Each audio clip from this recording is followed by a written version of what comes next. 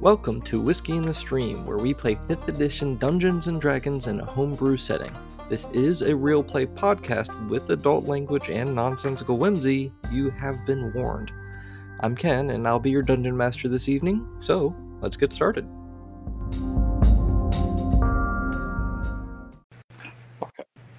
And with that, we are live, everybody.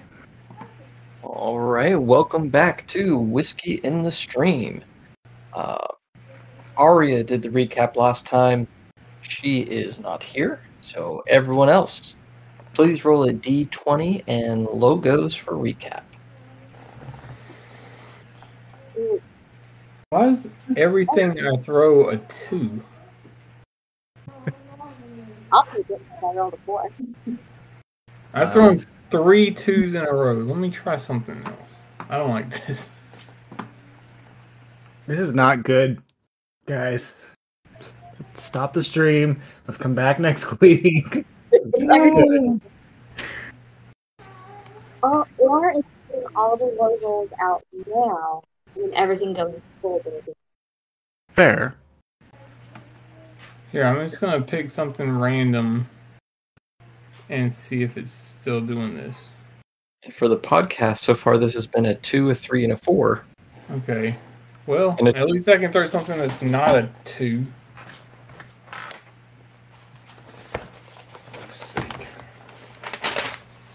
Yeah, let's just hope we get this out of the way now, because I have concerns. That's not good when you say that. No, it's really not, guys. Alright, well. I took sketchy notes to start with, so feel free to jump in and fill in blanks if I get into any situations where I'm missing anything. My notes pick up as we're having a conversation with the captain, and I feel like I've missed quite a bit before that. So we're having a conversation. There's some discussion about the riots. There's some discussion about an investigation going on with an attack that our good friend Heinrich has befallen a terrible tragedy. Someone has broken in and attacked and or mangled his hands, which is not a great thing since he works with his hands. We have some discussion about preparations for leaving town. We go around and around in circles about buying a wagon, whether we want a new or used, or types of horses, etc. We end up buying a used wagon. We get some spare parts for the wagon. I can't remember who shows up, but someone shows up with some lost and found type items and gives the party parting gifts, I guess what we'll call it. I wrote down what Gurdon gets. He's got a tower shield that has a fish on it, and it smells a little funny. That's about all I got so far. We get interrupted by a frantic guard. I think that's the guy that gave us the shields. Panda leaves. That's all I wrote for that for some reason, because I was trying to pay attention. The departure happens. Let's see. We learned that there's... we asked some questions about the attack on Heinrich. The guy leading was a human, about 6'7", 6 foot. He's a tall guy, black clothes, red accents on his clothes. His nose was effed up. I wrote that down as well. Let's see. Galen touches the. Let's see. Yeah, that guy shows up. Let's see. We'll have a conversation with the clerics. That's what happened. I mean, the two factions show up. That's what happens. Yeah. I set a table on fire with a spell, and our pet dragon destroys the table while there's a conversation going on in the background, as far as I was concerned. Let me see where we go after this. Skipping some parts. Percival shows up. Kalen gets to touch the tablet thing again. He shares his blackout story with Percival. Didn't take a lot of notes on that for some reason. Let's see. We got some books. We named the cart the Danger Cart.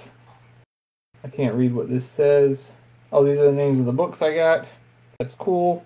As we're leaving town, we run into an elven man, the Duke, something or another roadbook.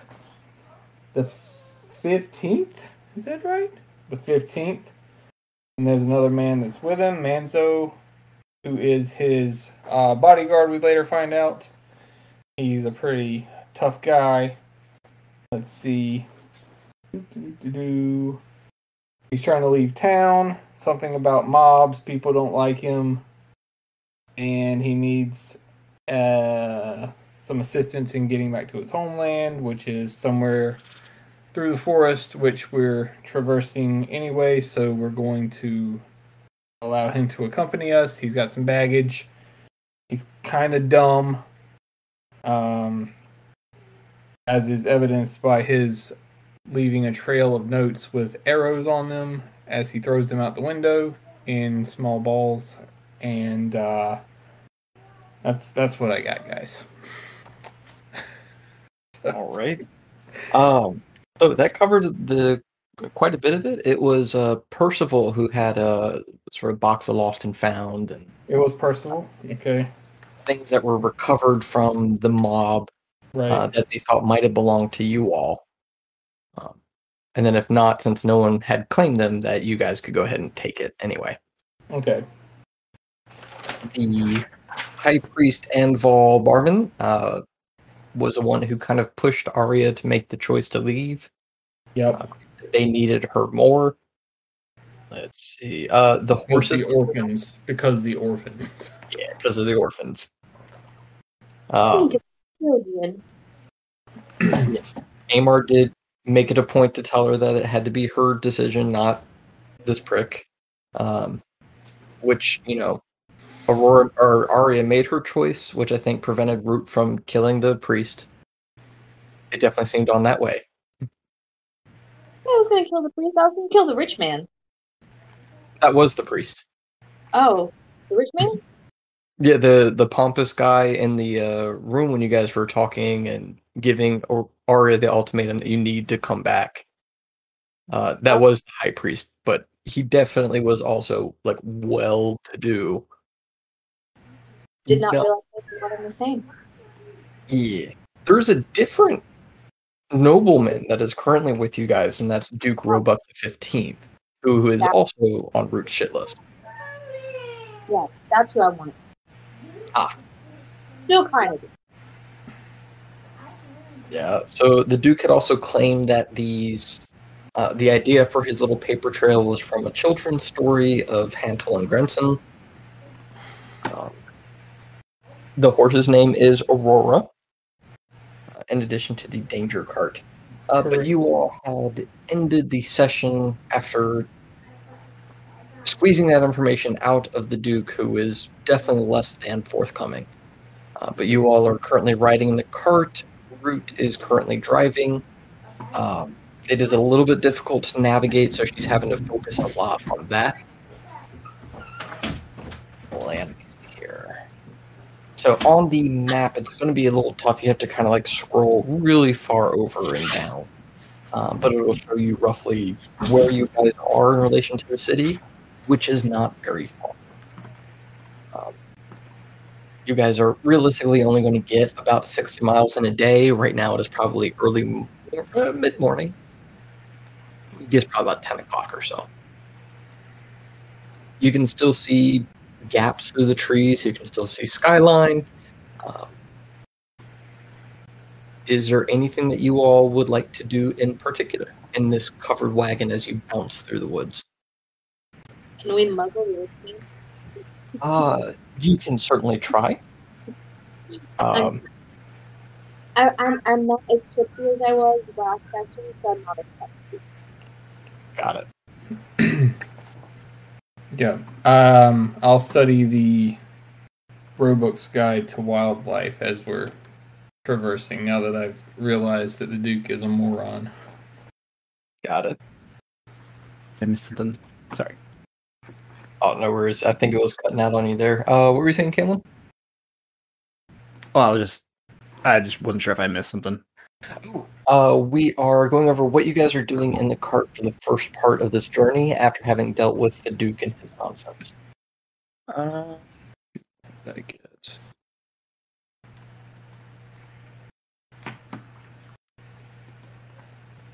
I would likely just keep reading through my book Balance in the Night, and then maybe trying to have occasional conversations with I wrote down his name. Mansell. Yep, Mansell. Got it. All right. So just in the first chunk of this book, it kind of goes through a bit of doctrine, some of it that you're already familiar with. I don't know if you still have access to it. Let me know if you don't. But in the Google Drive, I had made a listing of the Pantheon, and then given little documents, I had extras on them. The Twilight Sister should have her own sheet. So Kalen, once he reads through this first section of the book, which will probably take him the better part of 6 hours to get through, he'll know that information. A lot of the rest of the book, I take it back. The next third of the book would be stories. And then we'll get into that, later as you have the opportunity to go there. And then the final third, you just kind of look through the table of contents. The final third is about applying those to real world situations and not just theory. But it's all very...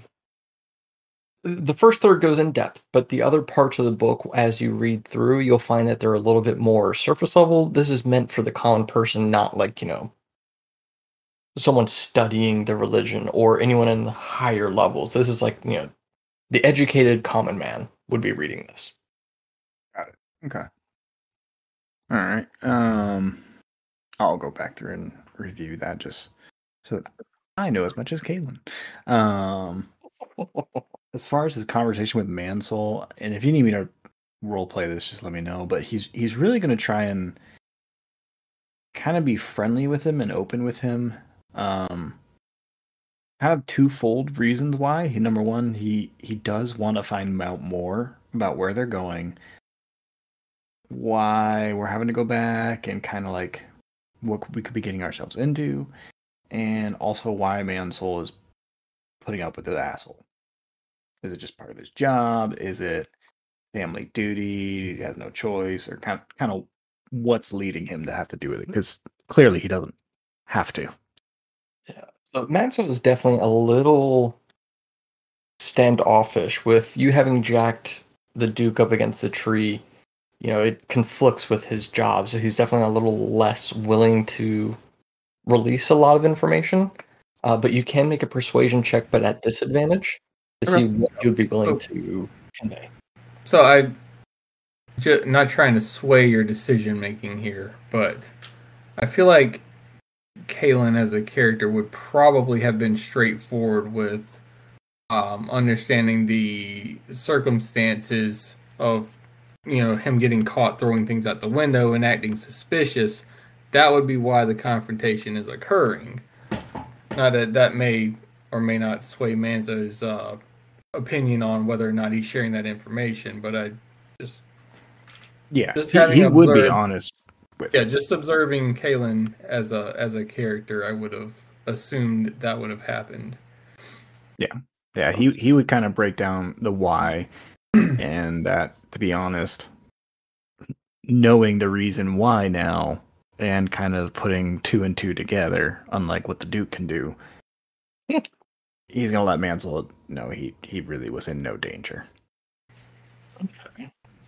Yeah, that's actually a good shout. I do. And I appreciate that, Brian, because that's where my mind was at, but it was not coming out. I was listening to you talk, and I figured that's where you were going, but it didn't come out. So. Yeah, that's exactly what it was. That's a good shout. What I'm going to do then is I will lower the DC based on that. But I'm still going to impose disadvantage, but it will be a little bit easier since you're being honest and forthright with him. And he's, you're going to hear the Duke interject and complain as you're doing it. especially since you've kind of like, man spread, scooched him into the corner. He's definitely throwing a little bit more of a bitch fit, which allows Manso to ignore him a little bit easier. Mm-hmm. But he definitely is going to appreciate the honesty for sure. Okay. And good shout, Gurdon. All right, so 11 and 0. Great. Mansel's gonna hate me now. And you accidentally pee on this man. With You probably, I end up accidentally stabbing the Duke. The retractable blade just releases into his gut. Don't give him ideas. Oh man, I was like 11. Okay, cool. And started going with what? And I was like, oh shit, that's right, 0. Oh, okay. Well, And yes, Ken, I did add my modifier to the 0. oof. I'm sorry. Can't promise I won't do it again. Wow.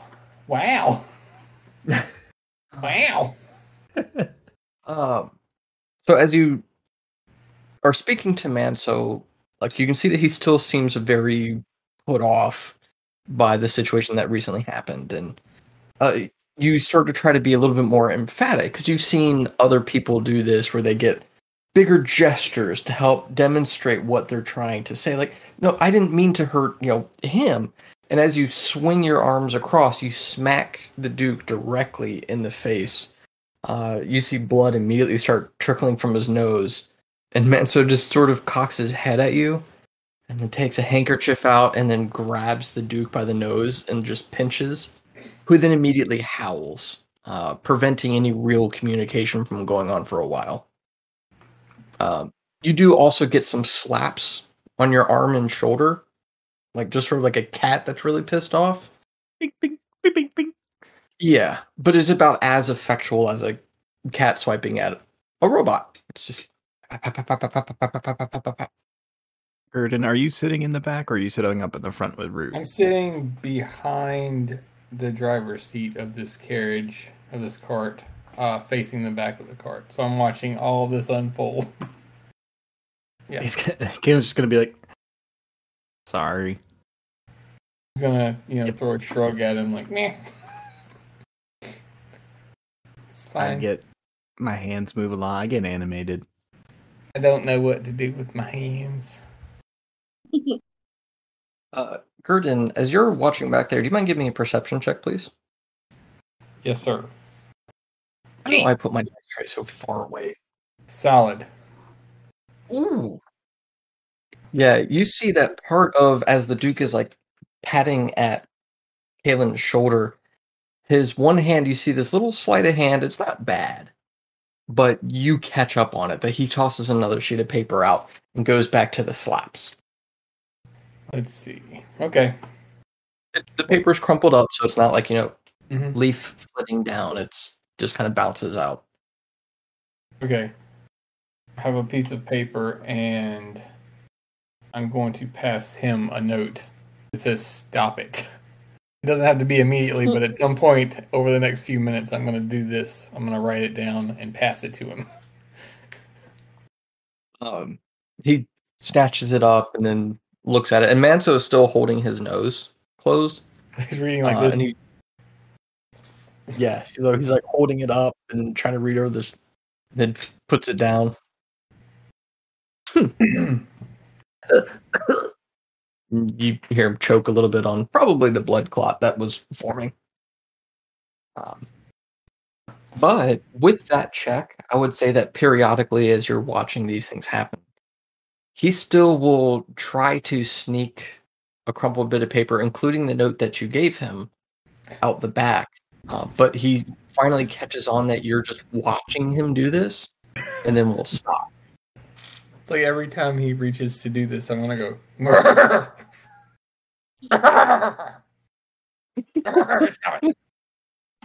So you eventually manage to just kind of like, you're staring at him for a while. Just like you've got your book open on your lap, just staring at him.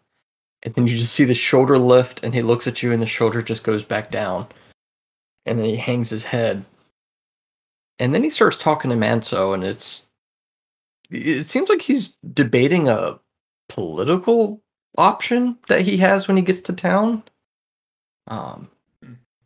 And a lot of it seems to focus on how he's going to try to block trade on different things. And Manso starts trying to give him some advice, like, okay, well, watch what you're trying to block and just wait for the right opportunity. And they carry on in this weird, long, roundabout conversation for a little while, but he does at least seem to stop throwing paper out the back of your wagon. Littering is bad, sir. We Oh, care about the environment. He does eventually have a bit of handkerchief twisted and plugged up into his nose, so most of what he ends up saying becomes extremely nasal. You get the very strong feeling, because I think your passive insight is also pretty high. It's like a 14 or something, right? For insight? It is a 16. 16. Okay.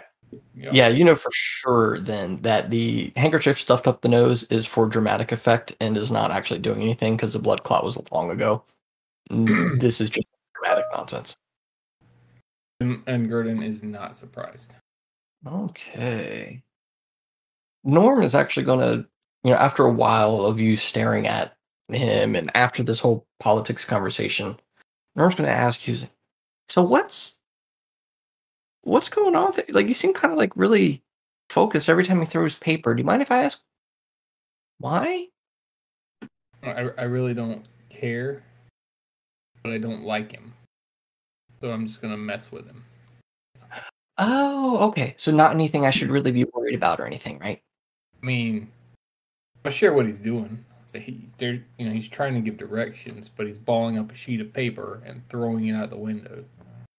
Or, well, I mean, we don't have windows on a carriage cart, the danger cart, but I mean, in between like the canvas and the actual wood. Yeah. Yeah. Huh. Yeah.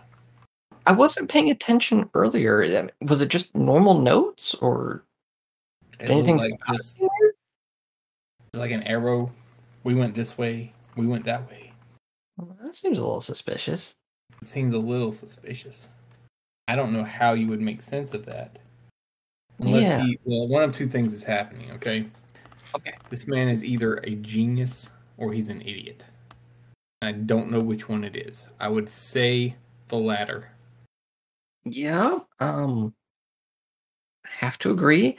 Although, what if he's not what if he's a knight? Well, no, I think he's definitely an idiot. But what if he's like cunning? Yeah, so do you think we might be followed if he is cunning? I would worry what else we're in trouble for if he is cunning. If he's an idiot, then we're wasting our time. Yeah. If he's a genius, there's only so much we can do. But if he's cunning, then I would watch our necks and our sleep. Wait, no? Yeah, that's what I meant. I meant because they might. Do you get what I mean? Yeah. Okay. Yeah. So those are our three options: genius, idiot, or cunning. But he can be an idiot either way, to be fair. I think that one's a given. Excuse me, I'm gonna try and climb up and see what Miss Root has to say about this, because this is bothering me a little bit. Excuse me, sorry, but let me. Oh, why do we have? Hey, oh, thank you. We gotta feed the animals, sir. Oh, that's right. And then he plops down onto the board next to you, a little stunned for a moment. Miss Root, can I get your opinion? Of course. What do you think is going on with this guy? Or these guys? Yeah, I was just talking to Mr. Gurdon about this. We're trying to figure out if he's a genius, an idiot, or cunning. And while I understand that you can be, more than one of these things, I don't think you could be all three of these things. He's probably an idiot who is cunning. Okay. All right, so that's helpful at least, because then we know not to trust, and we can make a plan that's smarter. Or just assume he's going to do the dumbest thing possible, and then it's super easy. I think we need more info. I'm definitely open to suggestions. Can you spy on him? Keep an eye out. Oh yeah, definitely. I am super duper secret stealthy. Because I have a question for you, Norm, and I mean this with the utmost respect. Yes. I know you and Repair can grow big, but can you also grow small? So I can't do that. That's kind of Norm, or I'm Norm. That's Repair's specialty, is to get big every once in a while. Um, I know that there is a spell I think I could probably try to learn that would let me get smaller, but I don't know it. Probably tomorrow, maybe? I think I gotta wait until you guys level up. What does that mean? Why is my snoot bleeding? Well, if you We're can not close. slowly keep an eye on the Duke Okay. and Mansour. I think Mansour is probably the smart one. The Duke seems like an idiot, but he's probably well connected and cunning, and I don't trust him. Okay. Okay. Thank you, Miss Root. Thank you, Norm. And he starts clambering over the hay, and there's this moment of hesitation where he makes eye contact with you, Gurdon. And then there's like this awkward moment where he just doesn't say anything. He's just staring at you. And then very hesitantly starts to lift up a little bit. Could you assist, please? Up. Thank you. Don't worry, sir. I will deny everything. You are muted. Deny what? What the? Oh. Taps a snoot. Points. Goes down, and Repair is just doing like this long stare at him the whole time. Eventually, they Norman and Repair, start whispering in Draconic. Someone picked up Draconic, right? Okay. Kaylin, you can hear that Norm is basically relaying what he talked to Root and Gurdon about. That they need to be careful and expect the worst of these people, but, don't make any moves. Let everybody else make the decision. We're here to help. Does he notice if Mansell or the Duke are kind of like listening in as well? Go ahead and make an insight check. Okay. Full strong, sir. They're pretty tough to read. Right now, they seem to be upping their conversation about the political struggle that's going to be coming up, but pretty hard to tell if they're paying attention to anything else. All right. So is there anything, so other than reading, having Norman or Repair keep an eye on them, is there anything in particular that you guys wanted to do over the next couple of hours of travel?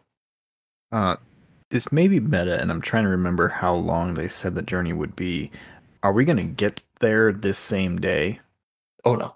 It's about 3 days of travel. If you push it, so right now, the horse as is, having it become a bit exhausted at the end of each day, moving 12 hours, you can avoid the horse. You can avoid the horse being tired. Avoid the horse being exhausted by having Root switch in, so that the horse isn't pulling it the entire time. But it would still take you about 2.5 days worth of travel. You can get about 60 miles each day very comfortably. Well, okay. And right now, okay, so we're about 2.5 days away from where we're dropping the Duke off. No, you're 2.5 days from where you want to be. As far as from the Duke, it won't be today. Got it. I'm assuming at some point over time, you guys will ask him roughly where, and he'll mention somewhere near-ish a river that leads to the coastline. And looking at a map, you're guessing it's probably a day and a half. Okay. I just wanted to make sure, because I would definitely want to have a private conversation with the rest of the group before we get to wherever we're going. So if we're stopping for the night, then he would just talk to the rest of the group then. But other than that, he's just going to keep chilling. He's going to kind of right now just give up on talking to Mansell until tomorrow. Okay. That is reasonable. He won't be rude to anybody, but he's just he knows he there's not a good chance conversation will start. All right, just offhand, what languages do you guys speak? And I guess we'll start with whomever's ready, and then I'll just call on somebody. Common and Leonin. And that is it. Got it. Okay. Celestial, Common, Draconic, and Undercommon. Got it. And then Root. Aran, Common, Druidic, Elvish. Okay. Alrighty. So what am I? My 2 kobolds in a trench coat. What do you speak? Not a whole lot different. Okay. Oops. Repair speaks giant? How the fuck does he know that? Oh, He is a look. giant. You're like, he won't need to actually speak this, but I got to be thorough with my characters. Click. Probably. Oh, why would I do this to myself? All right. So, Custom language 2. I don't know what it was. Oh, yeah, I speak It- custom language too. She speaks everything. speak the words. Oh, She speaks Asti. ooh, That's custom language 2. that tracks. I do speak Asti. She's still curled up at the feet there. She is. She's been oddly lethargic today. It seems like the coming and going of people has kind of upset her, maybe. She's not really pushing any emotions towards anyone. Used to be anytime she felt something, you all would get a message about it. But Yeah. now it just seems a little more guarded. She's with me, right? Under my feet. Yes. I would like to check in with the Asti. Yeah, I'd like to think, having been cuddle buddies with Nasty for a while, every now and then I would send some thoughts in that direction. Just, I'm not entirely convinced that Asti can hear everything I think telepathically, but I'm gonna pretend like she does, and I'm just gonna send like a "Hey, how you doing? Just thinking about you." Every now and then. Okay. He's a cat. And he then wants Root, how are you? Oh yeah, and that he wants to cuddle with the worms for sure. Root, how are you reaching out to the Asti? I mean, I guess physically you could just touch at your Yeah. feet. Physically, I want to, do like, the kitty behind the ear rub and then be like, "Are you okay?" And she'll adjust her neck so that you can reach wherever she, where she wants you to be petting at the moment. And she responds to you, Gurdon. The first time that you reach out to her, it's you get feeling of comfortable and sad. And then when you check in a little bit later, you get more of content. There's still that tinge of sadness there, but it's a little bit more positive than it was before. And probably close to the end of this little 6-hour stretch that I'm putting out here for you guys, you would get a little bit more positive feelings. You can feel there's some sadness in the background, but anytime that you get hit with that, you also get an image of Aurora. And so it's one of those, it's not at the forefront of her mind, but it seems to be lingering at least in the back constantly. But she does, once you kind of you convey I kind of want to cuddle, you get a feeling of nighttime. And then you get like a fire, and then you see Asti, and then you. Later. Root, as you reach out the first couple of times as you're petting down to her, she bumps back with her chin on her paws fairly quickly the first couple of times. And then eventually she starts to sit up a little bit and lean against your leg and just rest her head up on your knee. And she'll just let you pet her, and then you start you get some of the same contentment with sadness. with a little image of Aurora that kind of fades very quickly. Kaylin, you actually notice that when Asti's head makes an appearance, because you catch that bright glint of light off of shiny gem head, you're not the only one who notices. The weird long conversation roundabout way of talking about politics stops as soon as that glint hits the back, and then you can see how the light has been refracted across the inside of this covered wagon, and the light is dancing across everyone's face in the back. And whereas Norman or Pear give a cursory glance, you do notice that the Duke and Manso are paying a lot of attention. They don't say anything, but it stops them in their conversation for quite a bit before they return back to their odd convo. So that definitely sticks out to you a little bit. I assume I would have picked up on this as well. Perhaps having the conversation stop momentarily. Yeah, I think that you definitely would as well. You may notice it after Kaylin because he's right next to them, and you were trying to focus a little bit more on Asti, but that dance of light is going to interrupt whatever you were really focusing on at the moment anyway, and then noticing it quiet all of a sudden would definitely stand out. They'll be glaring over my shoulder as this is happening. Kaylin is going to start paying closer attention to the conversation from the pause on, and really try and notice if, more like if they're trying to speak in code, like if he notices that the same words are getting repeated, but not necessarily making sense with the conversation, and just trying to see if there's any sort of code that's going into it. So I know your story background was with a criminal family. Yeah. What is your actual character background? Oh, the one I picked for my guy? Haunted one. Okay. Go ahead and give me an insight check. And I'll base this on your story background instead of your character background. Gotcha. And just because I like to always be honest, Kaylin doesn't remember all of his actual story background yet, because a lot of those memories were blocked until he has been able to release them in some way, wherever that happens. But yeah, whoever found him kind of reprogrammed so he wasn't stabby and more like the Kaylin he is. Okay. So he doesn't remember a lot of his criminal background? No. Okay. It probably hurts me right now, but hey, I'm going to be honest. No, that's how I wrote it. Okay. Yeah, I must have blocked that part out because I was like, yeah, here we go. But yeah, go ahead and give me that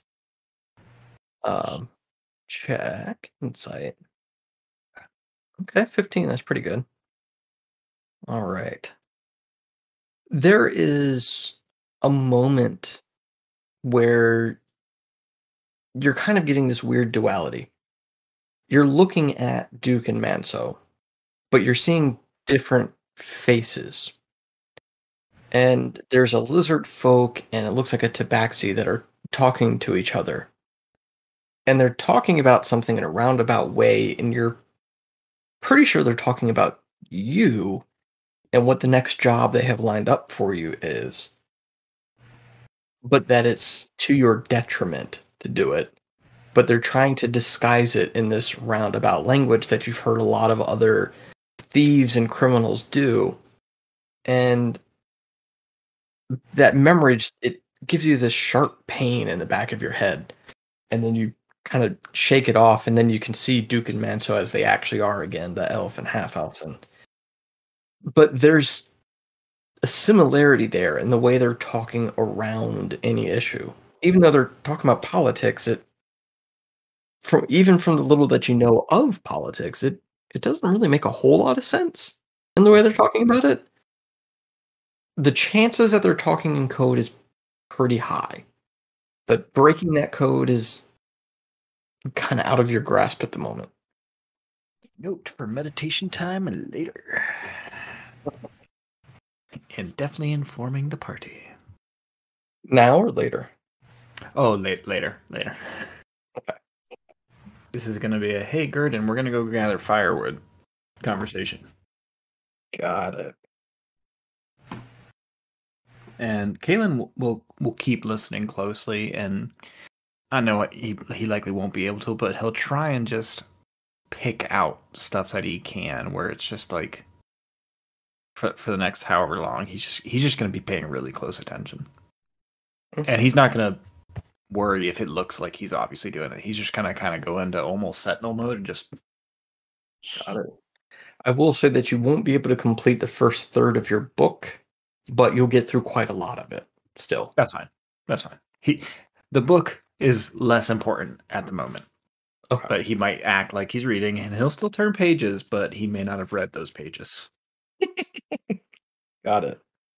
Yeah, I feel like he could run some sort of algorithm in the back, and not sure exactly how he's doing it, but count how long it was taking him to read a page, and then just turning the next one at roughly the same interval. Yep. Sometimes pausing a little bit longer, or if there's a picture, kind of follow it, or any like celestial things. Just yep. Got it. Whoops. Alrighty. So, about 6 hours into the travel. It's gone through lunch. It's early afternoon now. Being in the forest has the downside that light starts to fade away from you a little bit faster than it would in the city or on the open road. But you do start to notice that quite a ways ahead of you, so you're heading westbound right now. So to the west and north of where you are, you see bursts of birds. Just these large flocks of birds go up into the air, and before they quickly fade out of view. But it seems to be pretty consistently marching along in that way. Starting a little bit more north and moving a little bit closer towards the west, towards your path. Right about at the 6 hour mark, Root, something catches your eye immediately, and as soon as you pass by it, it's gone. But you see something that looked like it was a set of markings. Branches that had been adjusted and bent, and bits of bark that had been removed that at a first glance would look normal, but for you it's almost like seeing a word in the middle of the woods. Do you keep going? I would like to stop. Why are we stopping? I mean, whatever are we stopping for? Anybody need a bathroom break? I need one. Me too. Yeah. And they both stop and turn and look at you, look back at each other, and shrug. That's all right. Well, I think that should be a great idea. I do think the blood has stopped from my face holes.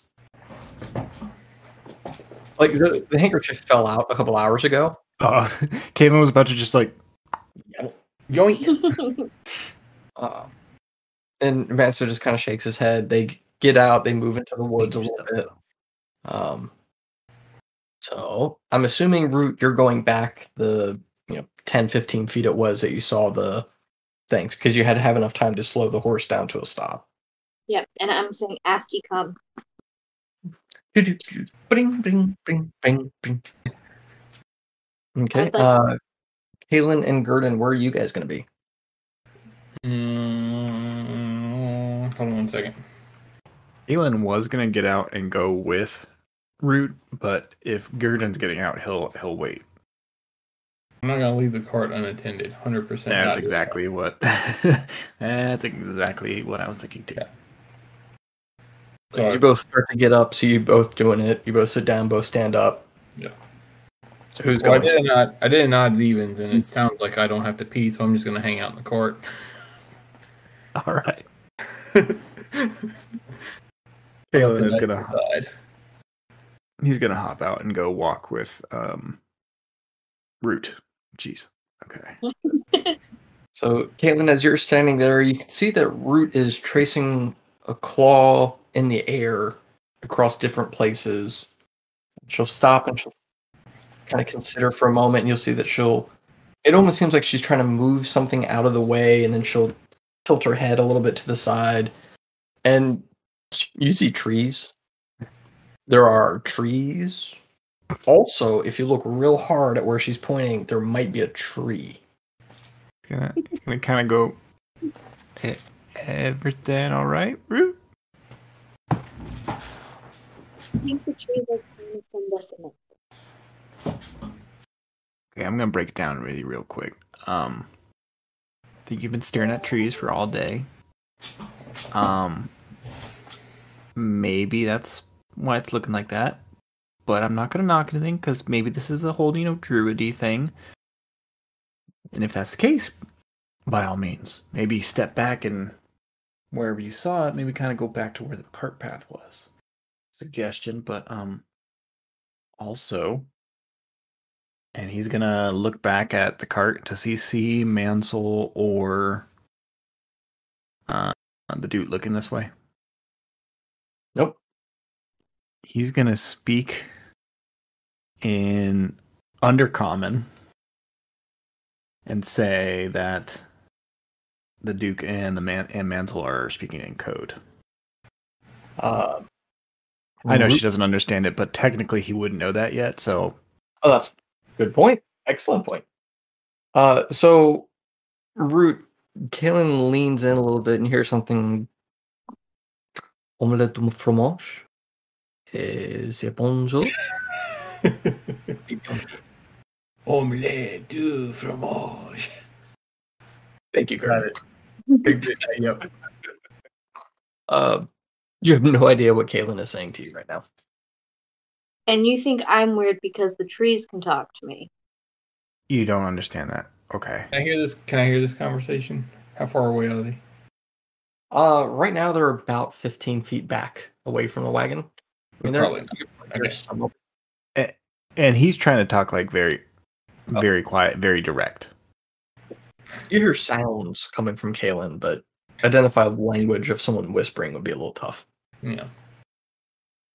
You hear He from then the says cart. it. You hear from the cart. Did you say you could talk to trees? Kim's gonna look. She can. Pecan? What about oak? Maybe ash. Little birch. All right. Either of them want to be the very best that no tree ever was. He's gonna then also whisper the same thing in Celestial. You hear this angelic tones. There's a hint of a bell and a harp that seems to dance around in this beautiful mix that you're sure is language. No idea what the hell he's saying, though. Root just kind of... It's a very pretty melody. Oh, I wasn't humming. The Duke and Mansell are talking in code. And that Root wants to try to attempt to speak Elvish to Kaelin. Can you understand this? Nope. So, Kaelin, you hear this flitty language that sort of just has these little and sort of flows in from one thing to the next with the occasional glottal stop, but it's just. Is that the tree language? Are you trying to tell it to say something? No. Norm is like soft, like whispering. She's like, Norm is. Kaelin's gonna then walk over to a tree, kind of further away from Root, and like he's not quite sure what he has to do, so he's gonna like drop the truck nut and stand there at the tree. Are you using a rage or just dropping nuts? Just he's gonna lower it. Got it. Just dropping it. Stand kind of like power stance. You'll see his arm just like shake a little. And then he'll go back to the cart. The danger cart. The danger cart. And then when he's getting in, he'll tell Gurdon, oh, yeah, if you need to. I think she's trying to read the trees. She may need your help with that. Okay. All right. Root. Mm-hmm. Now that you have a chance to focus and you've managed to adjust your point of view to the 4 different points that you need to based on the way that the carving is set into the tree bark on these different trees, you do manage to glean a message hidden in Druidic. With your background, because of your elvish father originally came from a different continent. They traveled pretty far away to meet with Eric Cochran here. But you have actually heard of the Wolf's Head Basin before.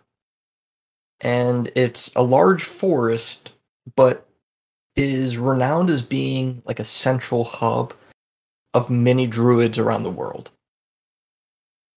You can make a history check to see what you know of their either history or no, you know what? Because it's a druid, I would call it a history check, but using wisdom instead of intelligence. So if you're proficient in history, you can add your proficiency bonus. If you are not proficient, then it would just be a wisdom check. My wisdom is higher than my history proficiency. Wait, but are you proficient in history? Like, does it have the little dot filled in? No. Okay. Yeah, so it'll just be a wisdom check then.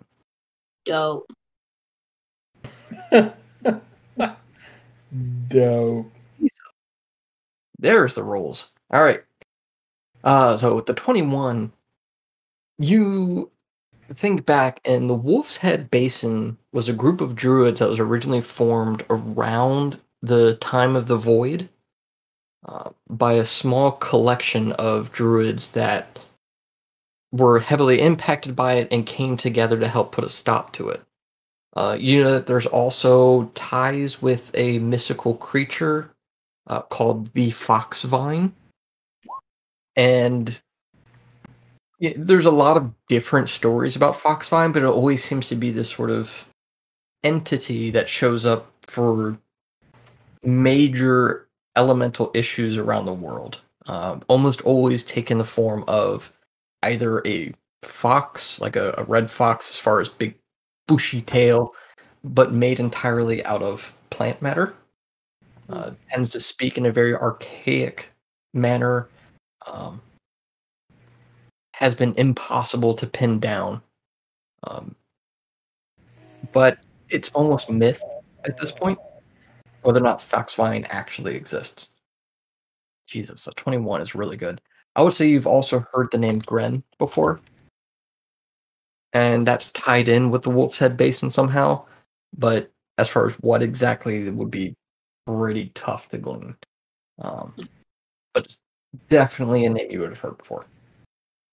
And what's the message from the trees? So I've got it in Roll20 so you can copy paste, but it is for the podcast sake. Beware the summoned of 3, given by the life of 9, stopped by the basin of Wolf's Head. Know this mark and pass in safety.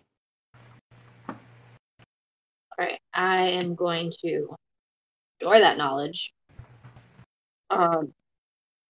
I'd like to look at. I want to look at Asti and be like, "Do you like Or it cut out. Do you like fire?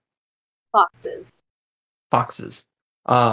She cocks her head to the side, and then you get an image of actually a small little litter of fox pups, and a question of uncertainty. You get kind of this weird sort of indifference feeling. Mm-hmm. Is Gurdon heading towards Root? I was gonna, as Kalen was hopping back in the wagon, he mentioned I should go over there, so I'm gonna do that thing. So Kalen and Gurdon switch out. Norm actually hops out with you, Gurdon, and then he taps his snoot, and you see him crouch a little bit, and then do this like weird sort of like lungy walk, and you get the very distinct feeling that he thinks he's stealthing. Oh, okay. I'll do the same. He'll look back and see you, and then he'll go like this. He'll shake his hands side to side, like no. He goes, kind of points to himself, and then he'll do the sneaky motion, and then points to you and does just like walk. Okay. And then does this like weird eye-to-eye gesture back and forth. Not entirely sure what that's about. Okay, but so I'll turn around and face him and walk normally in reverse. he goes to shrugs and then slinks off into the underbrush a little bit. Then I'll turn around and just go find Groot. Groot, I called you Groot. I'm sorry. So Groot is standing in the middle of the way. She's currently speaking to Asti, who's just kind of cocking her head side to side. But I mean, she's in the middle of the road, so it's pretty easy to find her. Hey, I heard you can talk to trees. What's up? What's up with that? Root wants to repeat the message. I'll listen to Beware the Yep. Of 3. Summoned of 3. Given by the life of 9. That sounds like math. That's all I got. But that's what the trees say. Did they tell you this? Yes, and then she like points to the branches where she like interpreted the message. That's where it talked to you? It's a druid thing. One additional note is that, when you finish reading the 4th point, you've gone to all of the 4 base points, and it kind of focuses around. It takes you a minute, but as you're trying to point out the symbol to him, he's kind of like ducking between the 4 points that you had just gone to. And you realize there's a central point that you haven't gone to yet. Ooh, I want to go there. As you go there, you see that many of the marks form this odd symbol. It's not a word. It's not anything that stands out to you as being, an arcane mark. But then you're like, oh shit, this is probably the mark. To pass in safety. Yeah. It looks sort of like a 7, where if you didn't just stop the bottom line, it curled back up. Had the cross point and then had a small star inside the loop. I want to stand on the mark. Well, the mark is made up of in Druidic, so you see it like amongst the trees and branches. I'd like to stand in the middle. As you walk to that point where you would see the middle of it, the mark disappears from view. You can no longer see it from this perspective. As you stand there, you wait a moment. You hear a couple of birds, some insects chirping. Nothing seems to happen after a few minutes. Are they still talking to you? No, but there may be something here, or it may just be a mark I need to write down in case we stumble upon it later. Since it says pass in safety, I do want to just go a couple steps through where I think the arch thing would be, and see if anything changes. Okay. You want me to walk through your talking trees? Okay. Stay there for now. All right. Shield up, hammer in hand. I'm ready. Got it. You see her walk through different points and kind of stop and look, check. And Root, you can see where parts of the curve are actually made of different trees that are at different distances, so it doesn't quite make a perfect loop. After doing this for another couple of minutes, you get the impression that your original idea of keeping the mark in mind might be the right thing, but how will you remember this mark in the future? It's a little unusual. Do I have paper and pencil anywhere in the cart? I believe Gurdon actually does have paper and pencil, and I think the Duke definitely has paper and pencil. Let's use Gurdon's. Yeah. And let's not tell anyone else about this. Gurdon, I need to draw something. I like to draw too. Here. I make 2 copies of the I make 3 copies of the symbol and kind of rip the paper in 3, I give one to Gurdon. I keep one for myself, and then I want to give the third one to Caitlin. Looks like a 7 with a curly thing, cross point, and the star inside of the little curly thing. Is that right? Correct. I was trying to see if I could draw it on the map here for you, but I got you, my guy. Hold on. Let me do this. There we go. That's close enough. Where is this on the map? Right, kitty corner to 29. Start pinging. I see it. Oh, yep.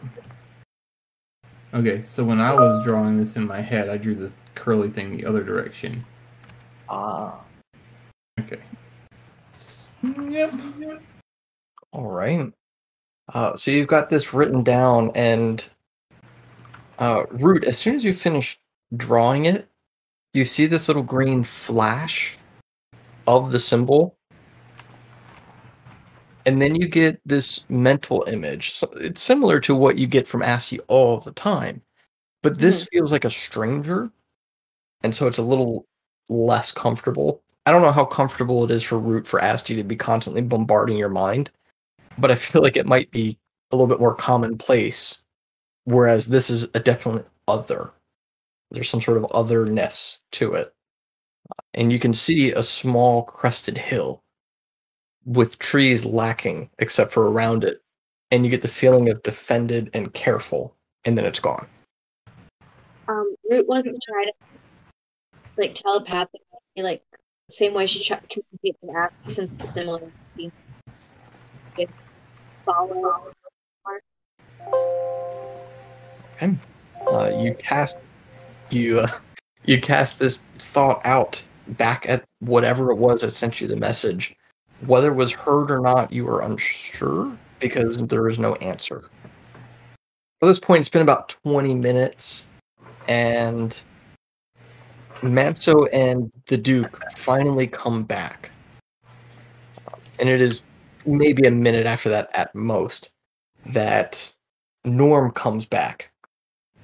It seems to actually be a little bit better hidden because you don't notice him until he kind of pops out of a bush.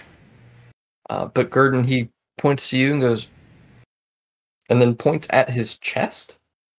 He is wearing a shirt, but it really isn't conveying a whole lot of information. But he seems to, gives the thumbs up, points to his chest a couple of times. Everything came out okay? He just puts a finger up to his snoot and looks over at the Duke and Manso, who turn around and see you two. Good. Yes, are we on our way then? The Duke kind of fusses a little bit. Would you like to be left here? Well, this has been the worst trip I've ever paid for. No stars on the Elvish Review. Good thing we ain't listed. Yep. Well, if you don't want to go, I suggest you don't. Irritate me and ask stupid questions. Well, I never. Manso? Maybe you should.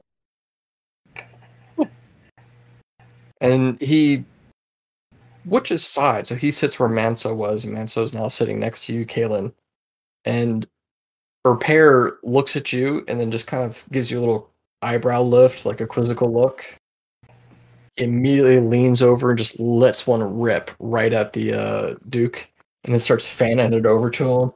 Oh, you a nasty bastard, you! Ah, you fucker! Root gives us a point thumbs up. Wasn't me. I can taste it. And my mouth open. This is absolutely unacceptable. Get what And that, my friend, guy. is a true sewer. Ain't that the truth? I was like, I think I gotta let the dogs out before they piss on my floor.